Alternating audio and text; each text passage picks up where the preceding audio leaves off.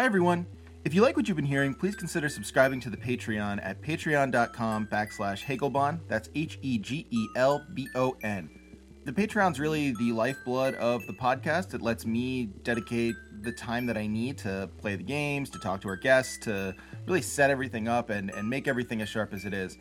Without it, No Cartridge really wouldn't exist the way it does today. If you don't like monthly pledges, I totally get it. There's also paypal.me/Hegelbon, and we can try and figure something out there. Or you can email me at nocartridgeaudio@gmail.com. I'd love to hear from you, and I will try and answer your emails as quickly as I can. Thanks so much for your support, and enjoy the show.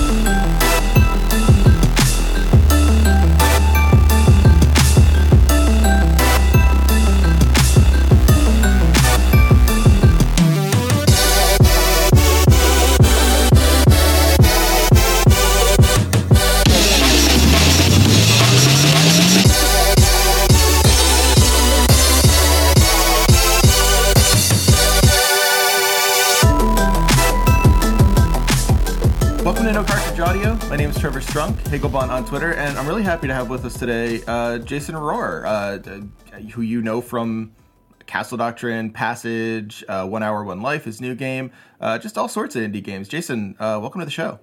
Yeah, thanks for having me on. Absolutely. No, my pleasure. So we talked before the show started about all the stuff we were going to discuss, and I'm not, this is a good setup for me to sandbag you, but I'm not. I wanted to say off the top, it's really interesting to have you on because there might have been one or two guests sort of like this, but you're the first guest that really bridges game design and academia in a way, in that like you're written about, you're taught in the academy. Do you feel like your games are intentionally this way, or do they just kind of lend themselves to an academic view? Well, I was in academia for a while, a long time ago. Okay. What was your poison? I'll tell you first, I got my PhD in English. That was my bad choice. I never got a PhD, but I was working on one a while in computer science. Okay. So this was back before there was any sort of critical discourse going on in academia about games at all. And I don't know if it, back when I was growing up or when I was considering college options and so on, the idea of going to college for games or even trying to pursue a career in games was just not even on the radar, right? It was like, sure. The games were these mysterious things that came in a box from GameStop, and who knows who made them and how they made them. Right. And so I like them, but the idea that I might make them just seems so far-fetched, Sure. So anyway, I was studying computer science, not because I was interested in becoming a game designer, even just because, well, I was interested in computers, right? Right, sure. No, that's the natural thing. And later on, these places that I went to Cornell and then, got a couple of degrees there, and then eventually worked on a PhD at UC Santa Cruz. Okay. Those places became, like, especially UC Santa Cruz kind of became I'm missing the word here, but the juggernaut or whatever for games and academia, right? Like there's this whole Santa Cruz is huge there. Yeah, Absolutely. yeah. And so my advisor, Jim Whitehead, who I was working on, toward the end of my career as a PhD student, I was working on distributed information systems like hypertext and ways to build websites that do interesting things with information and links and so on. Mm-hmm. He and I were talking about that kind of stuff all the time. We never even mentioned games to each other, right? Like I didn't know whether he played games or we never talked about them. And the only thing outside of our work I remember talking to Jim Whitehead about was ambient music. Okay. I had made an album of ambient music and I remember giving it to him and he liked it and whatever. And that was it as far as like anything outside of WebDAV and the Hypertext conference, Yeah. But then a couple years after I left, he spearheaded this whole like games program there, right? Like oh, that's funny that you guys never talked to him later. about it. I was like, dude, I didn't know you were at all interested in games or whatever. Anyway, and then Mike, they ended up hiring Michael Matias, who had been my sort of longtime game design hero from Facade. And why didn't you guys hire Michael Matias when I was still there? That's like the So- classic academia lament. Like, why'd you hire this great person the year after I graduated? Now, that said, I was an academic skeptic by the time I was done with academia. Fair. I even wrote a post-academic manifesto while I was a PhD student that got a little bit of traction. And it just, I don't know, I guess I've sort of felt like a lot of what was going on, at least in the computer science program as I saw it, was kind of this, I don't know, fluffing a lot of simple ideas up with complicated, mathematical symbols, right? Sure. Like everyone has to develop their own, Greek symbol language for the simple problem that they're trying to, and come up with these mathematical. And when you actually look at it, you realize, well, if it wasn't for these symbols, there's not actually almost nothing here. Yeah. Like they're picking a number out of a hat, but they've got this big, like, complicated equation that describes like what they're actually what they're doing there. And so I was kind of, when I was in academia, and I did publish papers. I actually got a paper published in a journal and maybe something at a conference as well. But Congrats. it was like I was refusing to play that game. Right? I was like, I'm not going to add like equations to this paper just to put some math in there if it's not needed. I'll just explain it in English. And so I was like the idea was if I ever got a PhD, I wouldn't write one of these 250-page things that no one ever reads. Which, of course, you have to do to get a PhD. So I see why you dropped out. Well, no, you don't. You do not, right? You actually do not. If you come up with a good enough idea, that's a core good enough idea, and you research it concisely, right? Like there can be a 10-page PhD thesis, right, that actually gets published. Theoretically, yeah, I guess you're right. I hadn't really thought about it that far out of the. That's really the disrupting it.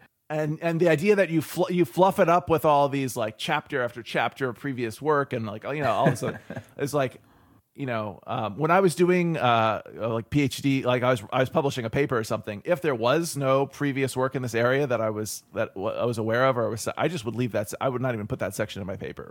Right. I wouldn't go and like try and like dig up a bunch of previous work in the area just for the sake of doing it. I would have like maybe almost no references at the end of the paper because this was all original. Whatever. I just like I wasn't gonna play.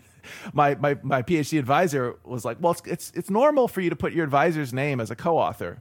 I was like, well, but But you didn't help. You didn't do anything. Like I wrote every single word here. I did all this. He kind of just like was like, okay, I guess you're a single author. So it was just like, oh, all this stuff. I don't know. It's just kind of bothering me. And I don't know that the stuff I've seen coming out of games academia is definitely not any better, right? It's kind of halfway English, halfway. It's kind of a mix between the humanities and the sciences, and this kind of I don't know. A lot of it is like even if they're doing like what they sort of hardcore kind of more like technical research, a lot of the stuff is so far away from being used by anyone who's actually making games, Right. that it's like kind of like, well, it's got the same problem, right?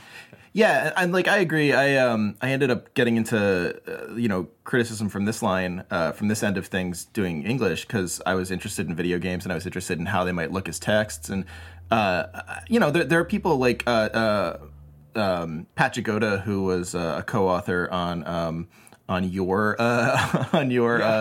art exhibit catalog.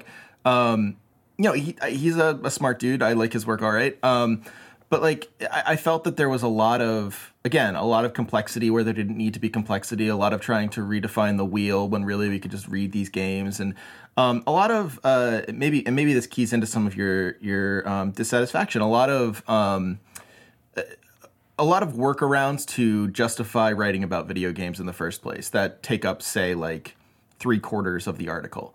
Right. Some way of saying like, this is serious. Let me work around why this is serious instead of just jumping into the problem itself. The next time I hear the word recontextualizes, I'm gonna. There was another thing that happened with that catalog, which is Mike Mizell, the other co-author. Yes. He's comes from a fine art curatorial background, right? And I found the curatorial background interesting in that book, actually. That is almost, I've had some exposure to the fine art world. My uncle was a working fine artist back when I was growing up, and he has this largest personal collection of art books I've ever seen. Walls and walls in his house of thousands and thousands of art books. Right. Cool. And so when I was growing up, I was always leafing through those and like having him take me to. They live in Chelsea, so I'd be like, take me to some Chelsea galleries. What is being shown right now? Like, I don't want to see what's in the museum. I want to see like what people are talking about. Right. Yeah, something new. Yeah, and so when you go into those places, they often hand you this kind of like pamphlet with like the sort of curator's statement about the body of work and so on. Right, yeah.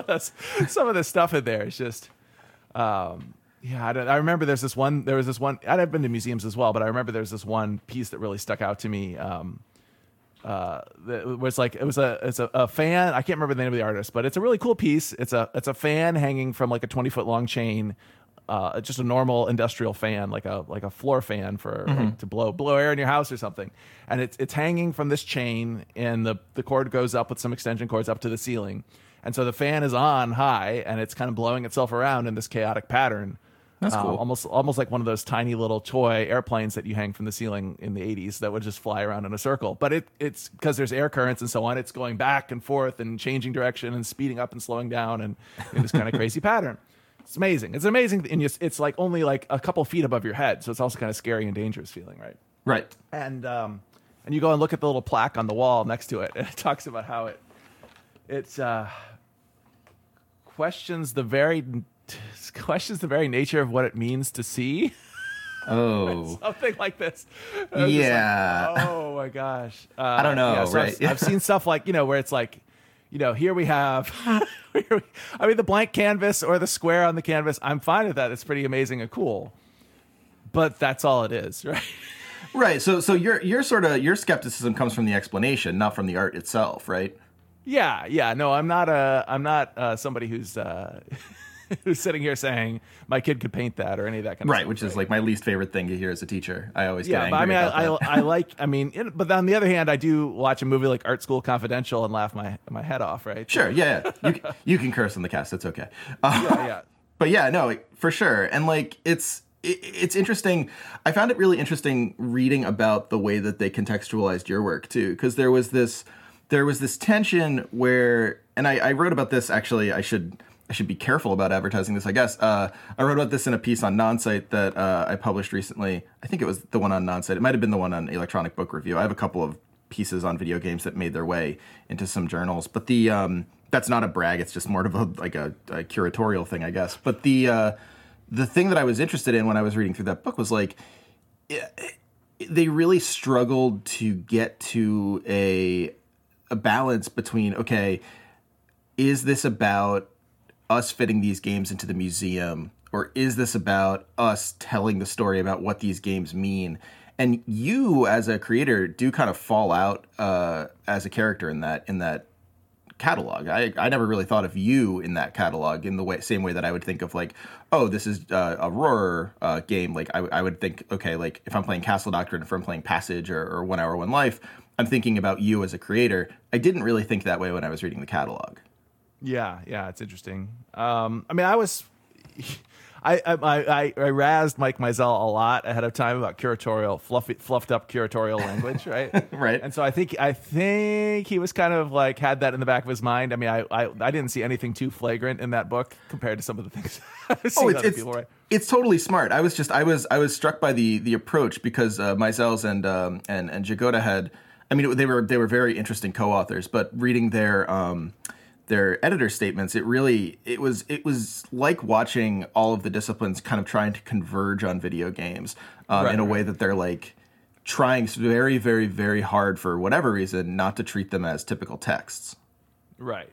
I mean, the other thing I was trying to do with that catalog, as I said, like, look, let's get some non-academic, non-curatorial writers in here, right? Mm-hmm. Like, I think the kind of writing that I like the best that's going on about video games is stuff that's coming from actually the sort of upper end of games journalism. Sure.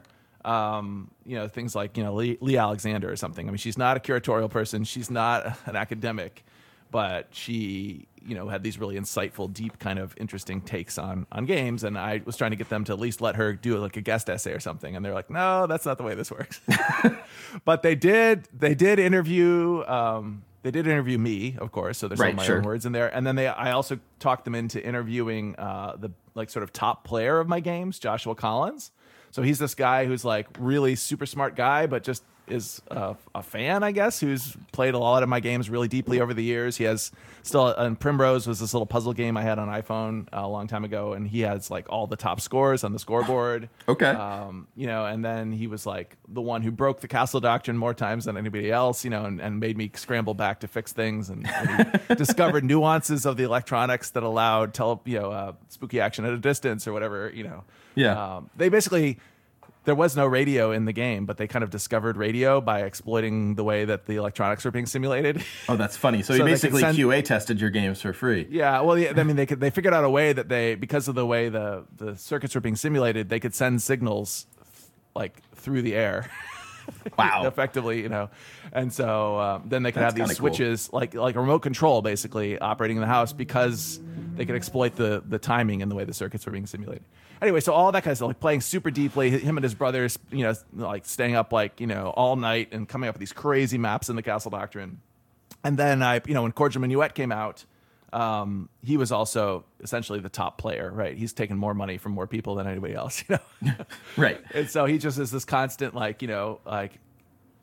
anytime I email him, he's got really smart things to say and whatever, right? But it was just like, who is this guy that's interesting? Like, what is his take on this? And they did interview him in there, and that's cool, right? Like, yeah, that is this cool. Australian game fan basically is like is in there talking about what it was like to break the Castle Doctrine back in the day and whatever, right?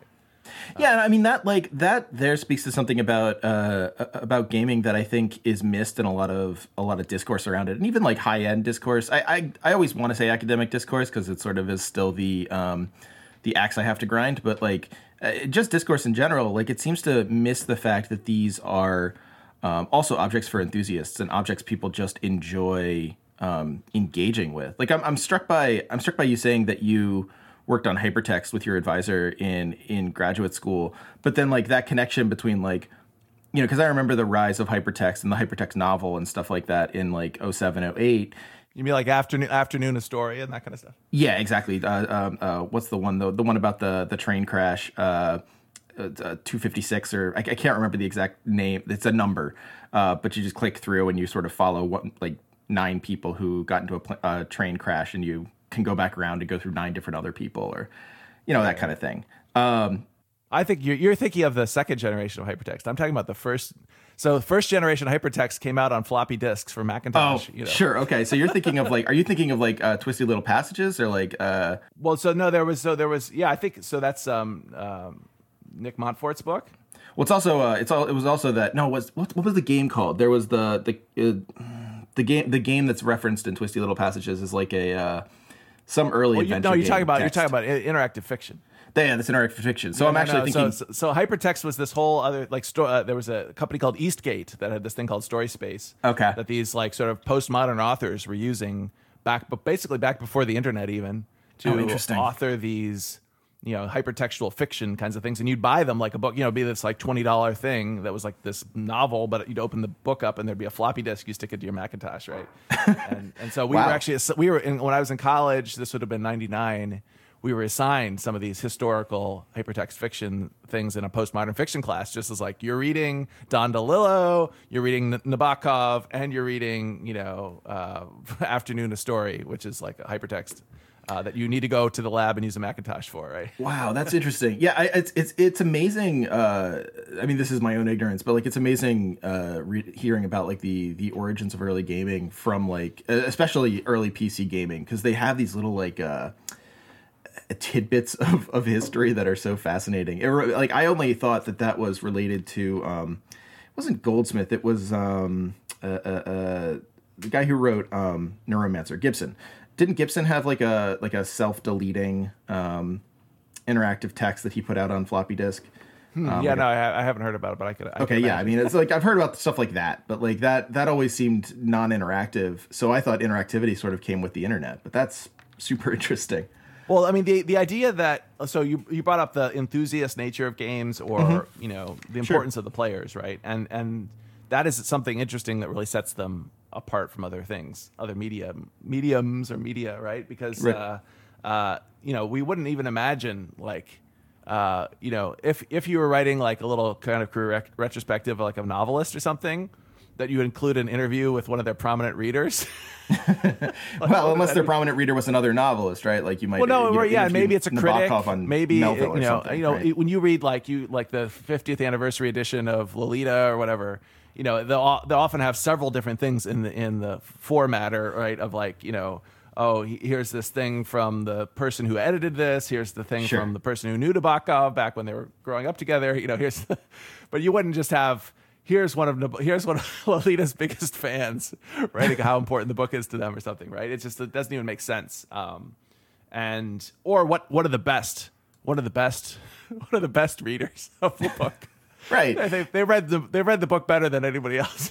They read the book 150 times, and here we are to talk to Well, it's not even times, right? It's like how skillful they are to, I mean, there really is like Joshua Collins, literally in a measurable way, is the best player in several of my games, right? He has the highest score in Primrose. He won the most money in Courage de Minuet. He made the most, and he won one of the contest things in the Castle Doctrine where he won some money and built one of the houses that was the most impenetrable, and so he's just like, it's impossible to argue. It's not just a matter of opinion, right? Yeah.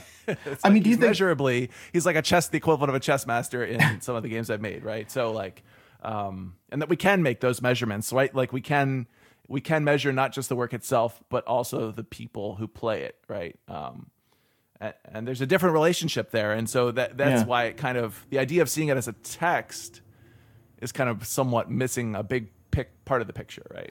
Well, yeah, I guess so. Like, I mean, this is the fascination we talk about with movies like War Games or something like that, right? Where there's like people try to attach significance, like real world significance or like some sort of tactical significance to high scores, right? And like on some level that misses the point because of course like you don't have to be training for the military to enjoy Space Invaders or whatever Galaga, but also, as you say, like it sort of gets at the point of saying like these are codifiable ways of defining who is the best, reader, player, however you want to imagine it of this game. But I wonder, like, does the text designation only miss the point in like non-narrative games? Like generally, obviously your games all have narrative, but something like the Castle Doctrine, right, which is almost more like a roguelike.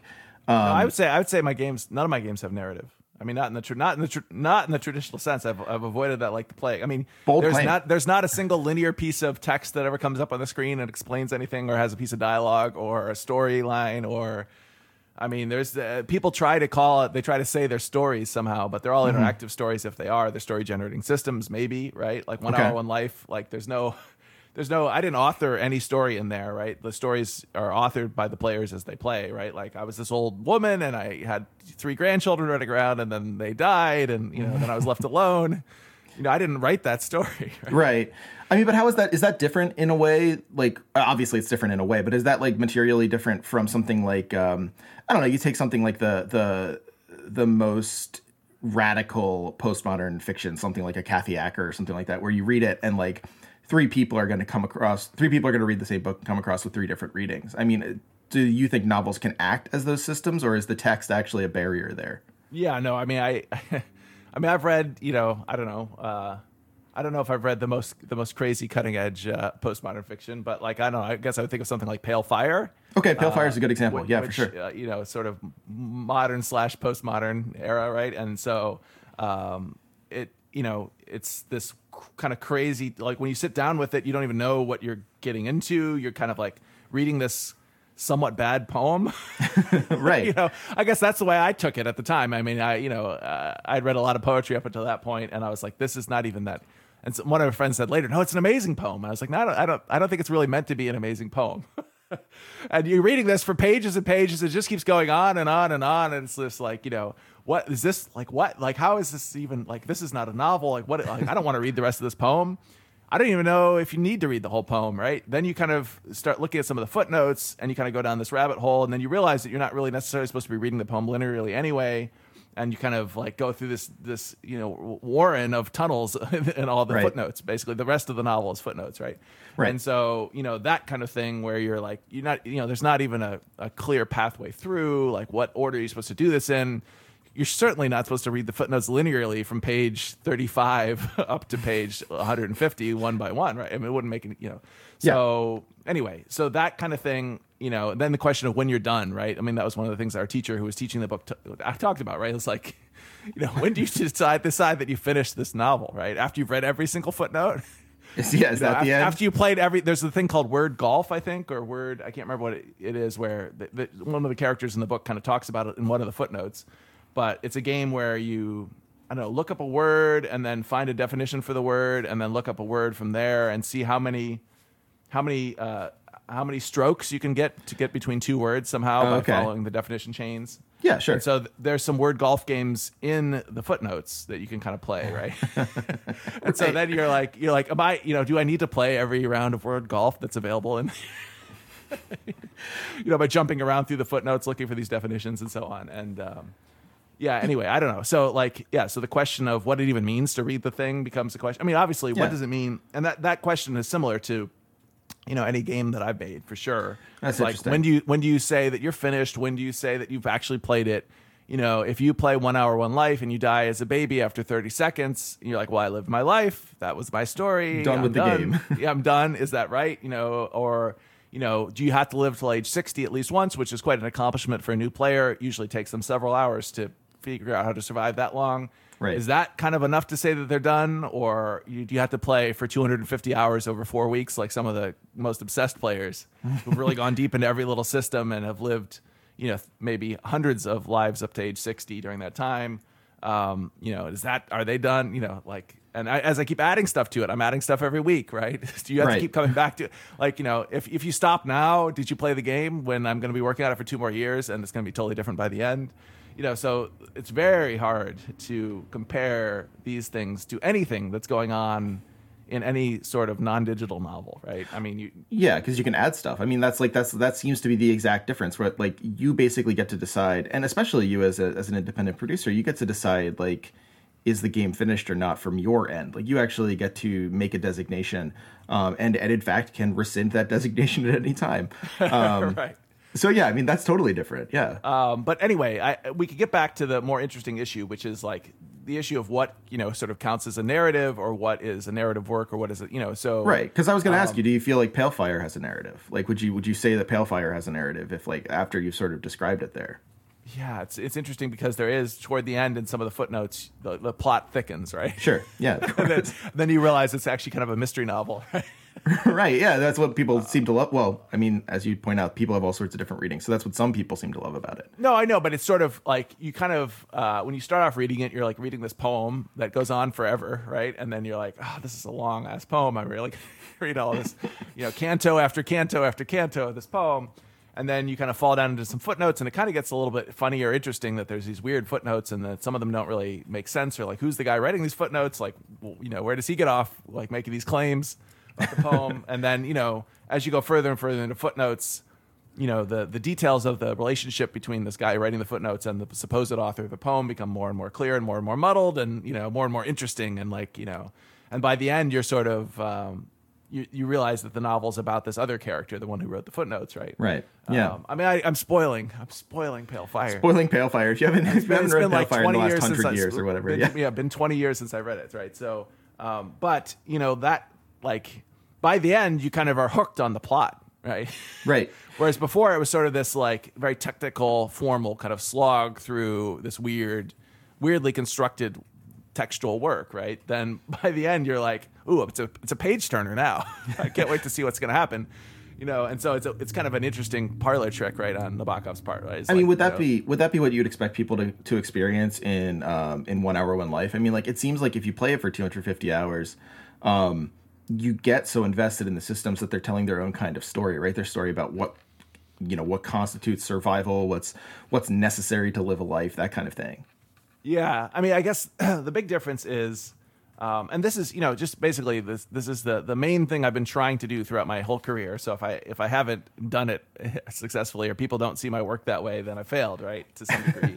Which is Passage, Cultivation, those early games, Gravitation, Between, which was at the IGF back in the day, and all that. Those were all about, and my work continues to do this to some degree, but the big unsolved problem at the time was, like, how do we do anything that relates to the human condition or feels like it has any kind of artistic weight to it or value or meaning without resorting to linearity and just like putting like cutscenes or little bits of text in our game, right? Right. And if you look at a game like Braid that came out roughly around the same time as Passage, Braid was still leaning pretty heavily on blocks of text. Absolutely. Yeah. Now Braid had a lot of other things that sort of emerged out of its structure in terms of the way you'd interpret and read it and so on, and its sort of depth and meaning. And the text was just sort of almost maybe even unnecessary. I don't know. I mean, I guess it seems sort of necessary. Like a lot of the stuff I read out of Braid or understood other structural aspects of the game to mean to me were triggered because of things I read in the text that were like little hints, like breadcrumbs, right? That was like, oh, maybe this means more than that. Maybe the structure means something. Yeah. And so it's an interesting question if it would just like mean the same, like if anyone would actually follow like the implicit breadcrumbs of Braid without the text. Yeah.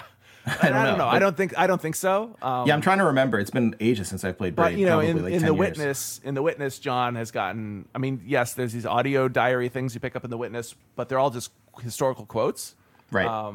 And so John has gotten really kind of further away from this.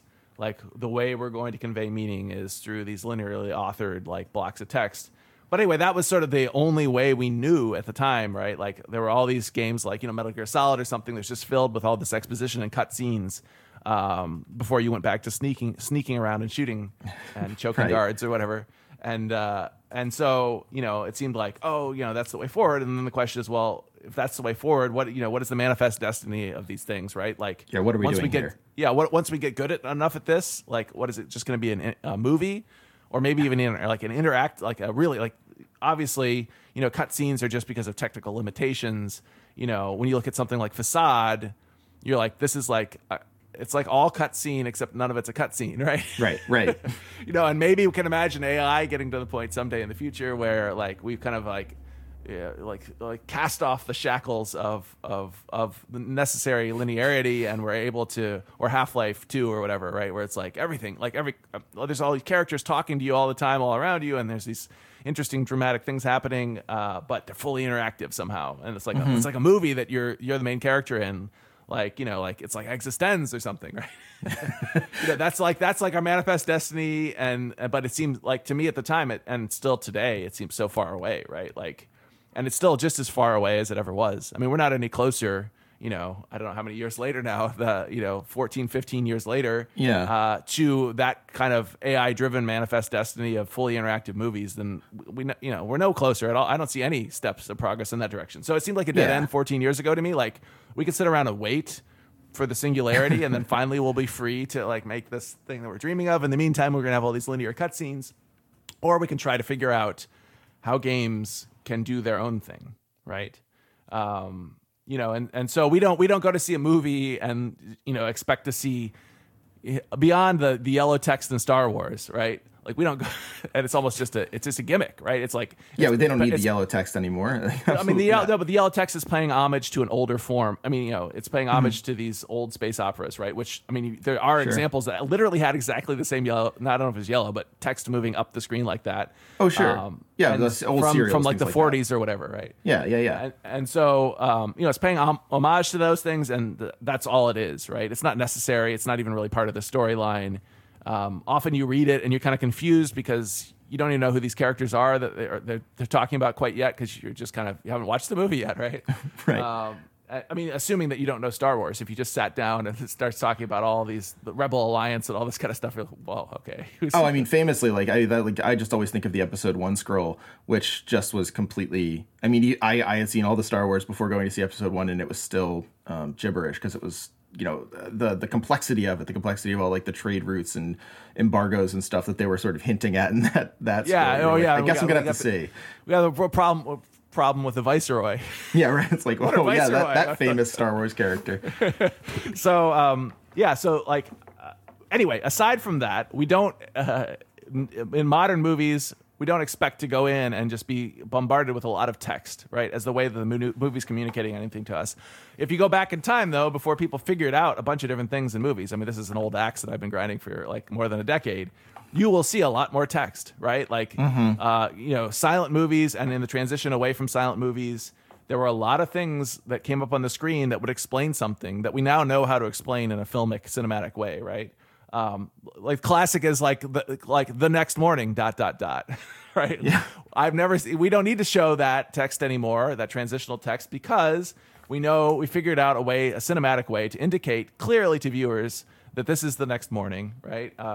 Because you show the character going to bed in the dark, and then you show them waking up with like low angle light coming through the window, and the rooster crows, and they have like drool on their chin, and their hair's all messed up. Playing the morning song. Yeah. Yeah, So right.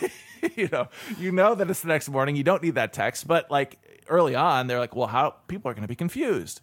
If we just show somebody walking around later on in a different setting, they're gonna be like, what, like this jump in time? I don't get it, right? So I feel like we as game developers are, especially 15 years ago, we're at this point where it was like, we don't know how to express anything or have any meaningful kind of interactive stories coming out of our work. So we just look back to the medium that we know the best, and we kind of stick that in there, right? It's like, we know how to do this in text. There was no confusion in the early days of film about how to express things in text. They had hundreds of years of thousands of years of literary history behind them. So we are sitting here with all these years of cinematic history behind us, and literary history as well. If you look at something like Braid, like John was obviously really inspired by, he even named certain novels as influences in Braid, right? Yeah. And so like, well, how are we going to express this stuff? Well, let's put some text on the screen, or let's put a little movie in there. Like, we know how to do that. Like, that's already a solved problem, right? Well, and it's also audience expectation, right? Well, I mean, like, for something like Passage is all about how to not do that, right? Like, can we make a thing about, choices that you're making in your life, and sort of something that kind of, where maybe a story arc even emerges out of it, or some meaning emerges out of it, without reverting to some other medium to do the heavy lifting for us, right? Yeah. And so my whole career has been about that, essentially, right? Like none of my games have ever had any linear media of any kind in them, and are always like these interactive systems of some kind, and then there's some meaning that kind of spins out of that, or some aesthetic experience in the later work that spins out of that. And that's sort of the grand quest, right? Like, and 1 Hour, One Life, I guess, after everything that I've done, has come closest to actually realizing that in sort of a way that's a very non-trivial way, right? I mean, like, if you look at Passage or something, you're like, well, yeah, okay, I had this emotional experience there, but it's a very simple thing, and it doesn't really capture that many different stories, and the stories that it captures are very simple and very abstract, right? Right. And like the meaning there is kind of thin, whereas like in 1 Hour, One Life, like it's undeniable, like the kinds of stories that people experience inside that interactive system, that all I did was kick in motion, right? I didn't author any of them or plan any of them or anything, are very deep, very rich, very meaningful, very sort of, all these different possible things can happen, and all these different possible emergent things, stories can emerge from it. And, people are sometimes live blogging essentially in their reviews or whatever. Here's what just happened to me. Like, you would, which I mean, it must be a dream for you. I mean, that must just be so exciting to see. Yeah. I mean, it's sort of like, well, I guess this worked. Right. Right.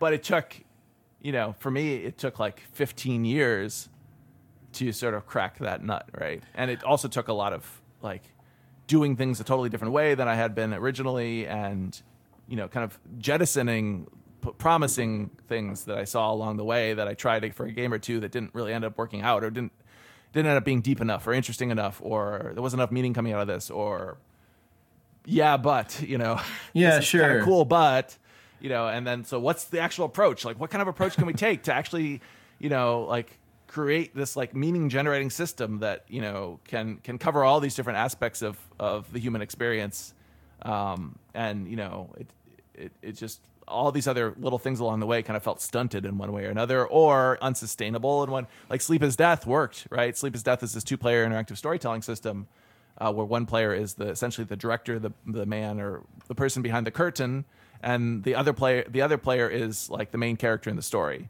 So you kind of jump into the story, you find yourself waking up in some situation as a main character, and there's all these other characters around you talking to you and doing things around you, and you can ask them questions and they talk back to you, very unlike NPCs in a normal game, with intelligent responses that actually respond directly to what you're asking.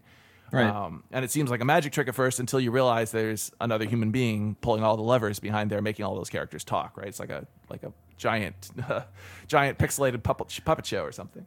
And so that solves the problem too. I mean, like, Sleep is Death was like, oh, okay, well, now we can finally make games about all these other topics that we've never been able to really make good games about, right? Right. Like, I made a game about the time my wife almost died from an asthma attack, right? Right, sure. Made a game about a water shortage where people are making tough choices about who to betray in order to keep their family alive with the last bit of water in town, right? Right.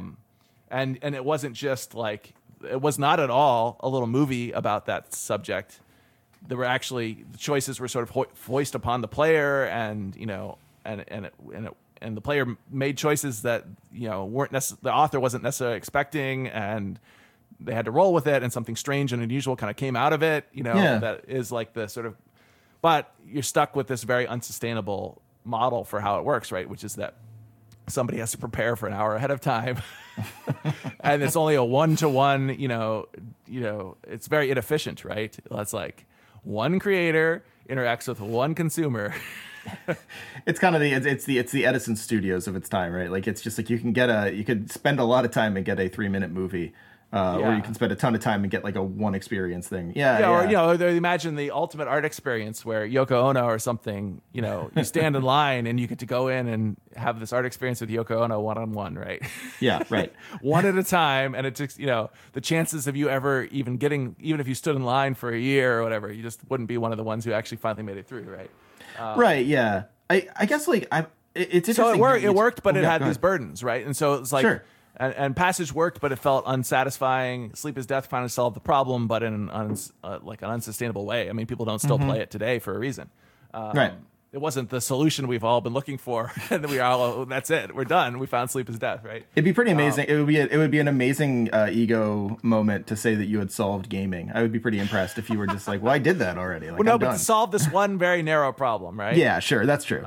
And so, I kind of got away from that problem for a while and was just like, well, let's just create aesthetically rich experiences that are unlike anything people have experienced before. Like, Inside a Starfield Sky is like, what it's like to experience infinity firsthand, Right. And to actually grapple with it as a gameplay element. And then, the Castle Doctrine is, about creating this aesthetic of vulnerability and violation, which, you don't normally experience in games very often. Feeling powerlessness. Yeah, I mean, even fortress building games, like say a Fallout 4 or something like that, it's all about making a power, like an extremely powerful fortress as opposed to something that feels like it's going to fall apart. Right. And so, okay, this is sort of like these other things are kind of like, tapping into one little corner of the human experience that, don't normally get tapped into by games, even if it's a very abstract one, like, human being grappling with infinity, which they can't really get their head around. Sure. Or it's a very like specifically dark one that, is in a lot of movies and stuff, but games don't normally touch in a very satisfying way, right? Like this vulnerability and violation, and paranoia and obsession over security and, these kinds of things. So, okay, that's a sort of narrow thing. And then, Cordial Minuet is like, well, here's this amazing experience you'll have if you're gambling. Just the feeling that you have when you're going up against another player in a competitive kind of gambling type game like poker or something, like what it does to you emotionally and aesthetically, and what it kind of like how it kind of drives you crazy in a way. Yeah. I wanted to make a game that had that kind of power, and but it doesn't really kind of tackle this bigger, longer term problem, right? Of like, how do we make games about human stories that are actually interactive and not authored, right? And so, a 1 Hour One Life kind of comes back after all these years of experience making multiplayer games in other contexts, and it was like, oh, well, multiplayer is clearly the way to do this. Sleep is Death is the first stab at this, but like, how do we how do we make it happen in a more sort of sustainable way and allow, I mean, I guess the stories in 1 Hour One Life are also way more limited than the stories that are possible in Sleep is Death, right? Sleep is Death. You can make a story about anything, Right. In 1 Hour One Life, it's a story about surviving, Yeah. in a pretty narrow context. But within that context, there's all these family dynamics and other things that come out that games have never touched, right? So, That's fascinating. I like, two questions come up from it, and I want to ask the first one first because it's the most interesting to me, which maybe is reversed, but whatever. Like, do you consider the audience? So you've been talking about the audience as this almost like an interlocutor. I mean, actually like an interlocutor, but almost like a problem. If you talk about I don't know, art needing restrictions, the audience sort of operates as your restriction in a way. Like, do you consider the audience like an antagonist in your work? Do you try and like stump the audience's ability to, gamify the experience and make it not about human experience? Or do you consider them more like a collaborator or protagonist, someone you're kind of working with? Yeah, I mean, I guess protagonist feels like a better term for them. I mean, they're sort of like, in a way, they're sort of the main event, right? Yeah, they're sort of they are the only thing that makes the game work or come alive, or it's it's kind of easy to, people would make the same argument about a novel or something, like the novel is nothing without the reader, right? But it's not quite the same, right? The novel is still sort of sits there in this little time capsule state and is waiting for any reader who stumbles along at any point, right? Yeah. And a game like 1 Hour One Life is so dependent on a population of players interacting with each other in a very deep way, where they're making choices all along the way, that like they can dramatically change the very fabric of the game experience by just. It could become a dead game, right? Like if there was no one playing, the game would be. I mean, it wouldn't just be different. It would actually be almost like unplayable under your actual vision, right? Right. Yeah. And so, it's you can't really pull the game apart from the base of players who are playing it, right? It's like kind of like trying to talk about, the chess community without talking about the chess players. Right. Yeah. Or the game of chess. When we think of the game of chess, right, we're not just thinking about this box full of pieces or the rules, right? We're thinking about Bobby Fischer and I can't remember the guys who beat Garry Kasparov. Right. We're thinking about this history of the game and the current community of people who are playing it. And when you think of the game of chess, you might even imagine, a room full of people at the library with those green and white mats laid out on the tables, right, and their little timers. Or you think of people at Washington Square Park with their little chess tables that are built into the park. Exactly what I thought of. Yeah, but that is the game of chess, right? It's those people playing it in the moment at the time that is what the game actually is, right? And if people stopped playing chess slowly over time to the point where there was like the last chess game happened and then people just stopped, the game of chess kind of doesn't really exist anymore in the way that it currently does, right? Right. Even if we knew all the rules, right? Yeah. I mean, it exists in to use a poorly suited term in only an academic sense. So anyway, so I feel like, they're not, although, in terms of to see them as antagonists or protagonists, it's, that's a bit glib on my part. I understand. I am constantly, having to deal with them, having to have them route around. They always route around whatever solutions I come up with to any problem that I see in the game design. Sure. And then I'm constantly scrambling to route around them again, right? And so we're like this. We're in this little kind of like, it's like whack-a-mole, or players are smart. They tend to optimize their path through the game, and if you think you put a little stumbling block in their way that's going to make something more interesting, they will just as quickly find, some other little path around it where they don't even have to address the stumbling block. Right, sure. So, the battle over the past 5 weeks, and this might be kind of a boring, very detailed story, but very specific story, right? Is the carrot issue in 1 Hour One Life. So you can get berries as a hunter gatherer, and then the first sort of representation of farming in the game is that you can till these rows and you can plant carrot seeds. And carrots will grow, and then you can eat the carrots instead of berries, and you can kind of keep getting more seeds from your carrots and replanting to get a little sustainable food supply even after the berries have run out, right? It's the first 10,000 years ago, cradle of agriculture kind of moment where you can settle down. You don't have to wander around looking for more berry bushes. And so this is great, right? But players very quickly learn to be very good at farming and very efficient at it. And then they run into what I am calling the infinite carrot problem, which is that they can produce carrots at essentially whatever rate they want to. Sure. I mean, there's some time limits on it and so on, and each carrot plot takes a while to grow, but they can get enough fertile soil rows planted and keep replanting them that they can kind of like have the steady supply of carrots that essentially never runs out. And my idea for the game is that, I don't want there ever be a steady state, because that's not an interesting dramatic. There's nothing interesting dramatic happening once people reach a steady state and just go forever at that state, right? Yeah, once they figure out an exploit, then it's not really about life. Yes. So there's supposed to be the sort of constant dramatic tension of, every village should crash eventually and run out of food or something where they all die out, right? And the question of like how to make sure that just like everyone dies at age 60 in the game, like every life eventually comes to an end no matter what you do. There's a meta question of like how long can a given village survive in a given location?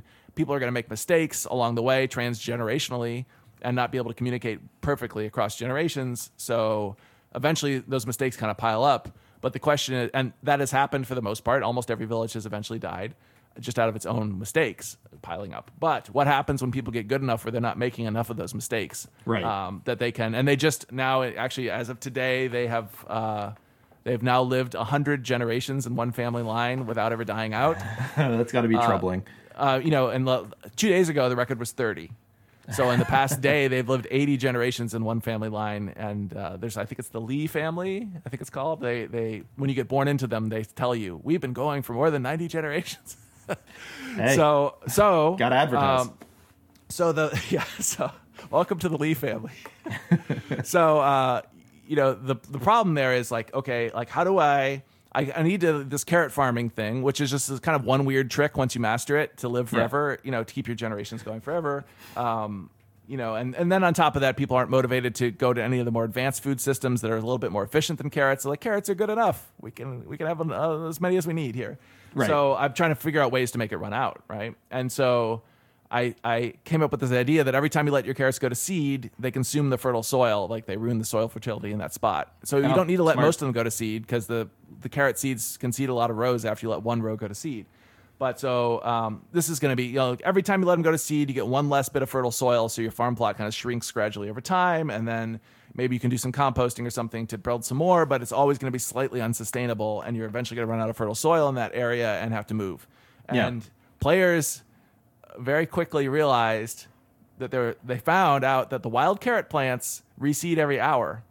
So as long as they don't dig them up to eat the carrots, they just keep using them. They keep going and foraging for carrot seeds. They never have to let any of their domestic carrots go to seed. Oh no! So it's just like these little, and I didn't really realize why. I went to village after village, and I was like, I don't see any compost piles. Like, what's going on here? How they can? Then over time, I realized, well, they're just never letting them go to seed, and they're always going out and finding carrot seeds in the wild again. So anytime I try to get them to try to kind of rope them into something, they find a way to sort of wiggle their way out of the rope. And I actually recently just added earthworms. I was finally like, well, composting even itself, if it's done perfectly, is sort of sustainable. So that's still a problem. I thought that was the problem. Why hasn't there been a carrot famine? Maybe because composting is still too sustainable. So I added these earthworms recently, where like there's a limited supply of earthworms in the world, and every compost pile needs one. And once you sort of use up all your earthworms, you just can't compost anymore. Right. And then I was going around. I was like, no one's even using these earthworms. What's going on here? And it's because they were still doing this carrot seeds from the wild thing. So now I'm like, this week I'm going to turn that off. Carrot seeds never respawn in the wild. See how you guys like that. And people freak out when that happens, right? They're like, oh my God, this game is, even before they even experience it, they see the patch note. And they're like, this game is over. It's ruined. We're all doomed, You're like a vengeful god. I'm like, that's the idea, though. Is like, I want those dramatic things to happen, right? I want the village to slowly be running out of food after generations and have to like make a hard choice about packing up the wagons and moving to a greener pasture. Like, that's interesting. Sitting here for hundreds of generations with 25 bearskin rugs because we've all gotten so rich at this one spot. It's not. So they're experiencing the blasé existence of the third generation trust fund baby, right? Well, yeah, and that's also the blasé existence of like the end game of any video game, where you're just like, okay, I've completed the game. Like I'm as powerful as I can possibly be. Yeah, Grand Theft Auto. Once you own every building in town, and you got every car at your disposal, you're just like, what shall I do now? Maybe we'll play croquet this afternoon. How about a little whist? We played whist yesterday. You know? Well, you got your lockjaw in full effect. You're just like, yeah, right. Yeah, I mean, there's a way that your games are, and this is actually the question, so it came up super organically. And I'll let you go after this because we've been on about an hour. But your games seem to be a lot about like existential survival. Like games themselves are, of course, about survival. A lot of times, there's like death conditions in games. Like as long as games have been games, like even board games have death conditions, modeled as loss conditions. But your games seem to be about like this sort of like existential survival of like, in the Castle Doctrine, it's the survival of like against a bunch of forces who want to, as you say, like invade and violate your space. In Passage, it's about the existential life of a person. In 1 Hour, 1 Life, it's also about the existential life of many people, of a village. Like, do you feel like it's difficult to get the idea of like, for lack of a better term, because I've been using it over and over, existentialism, or like the idea of you will exist for only this period of time and it is an unbendable problem? Is that hard to get across to like a gaming community? Well, I mean, it's sort of antithetical to the way the games normally work, right? Mm-hmm.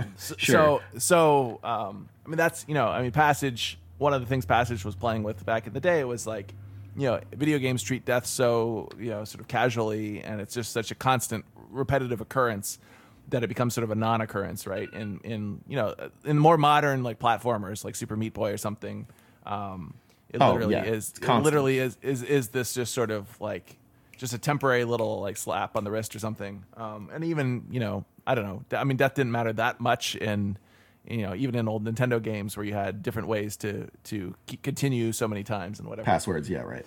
Yeah, and then of course, passwords for like 30 lives in Contra, right? Sure. So Passage, one of the things that Passage was doing is like, let's make a video game where you only die once at the very end. Like that's it. That's one of the concepts here, right? Like, okay, let's make a game where there's death in the game, but there's only one death in the game and it happens at the end. Just like, a little bit more realistic treatment of death. And 1 Hour, 1 Life is similar to that as well. Castle Doctrine also, I mean, this idea of permadeath really kind of tackles that head on. I mean, a lot of other games have explored permadeath in recent years. But, the idea that you really want to have this kind of personal story that happens with a beginning and a middle and an end, and the end is part of what makes the whole thing meaningful, and that's true of life as well.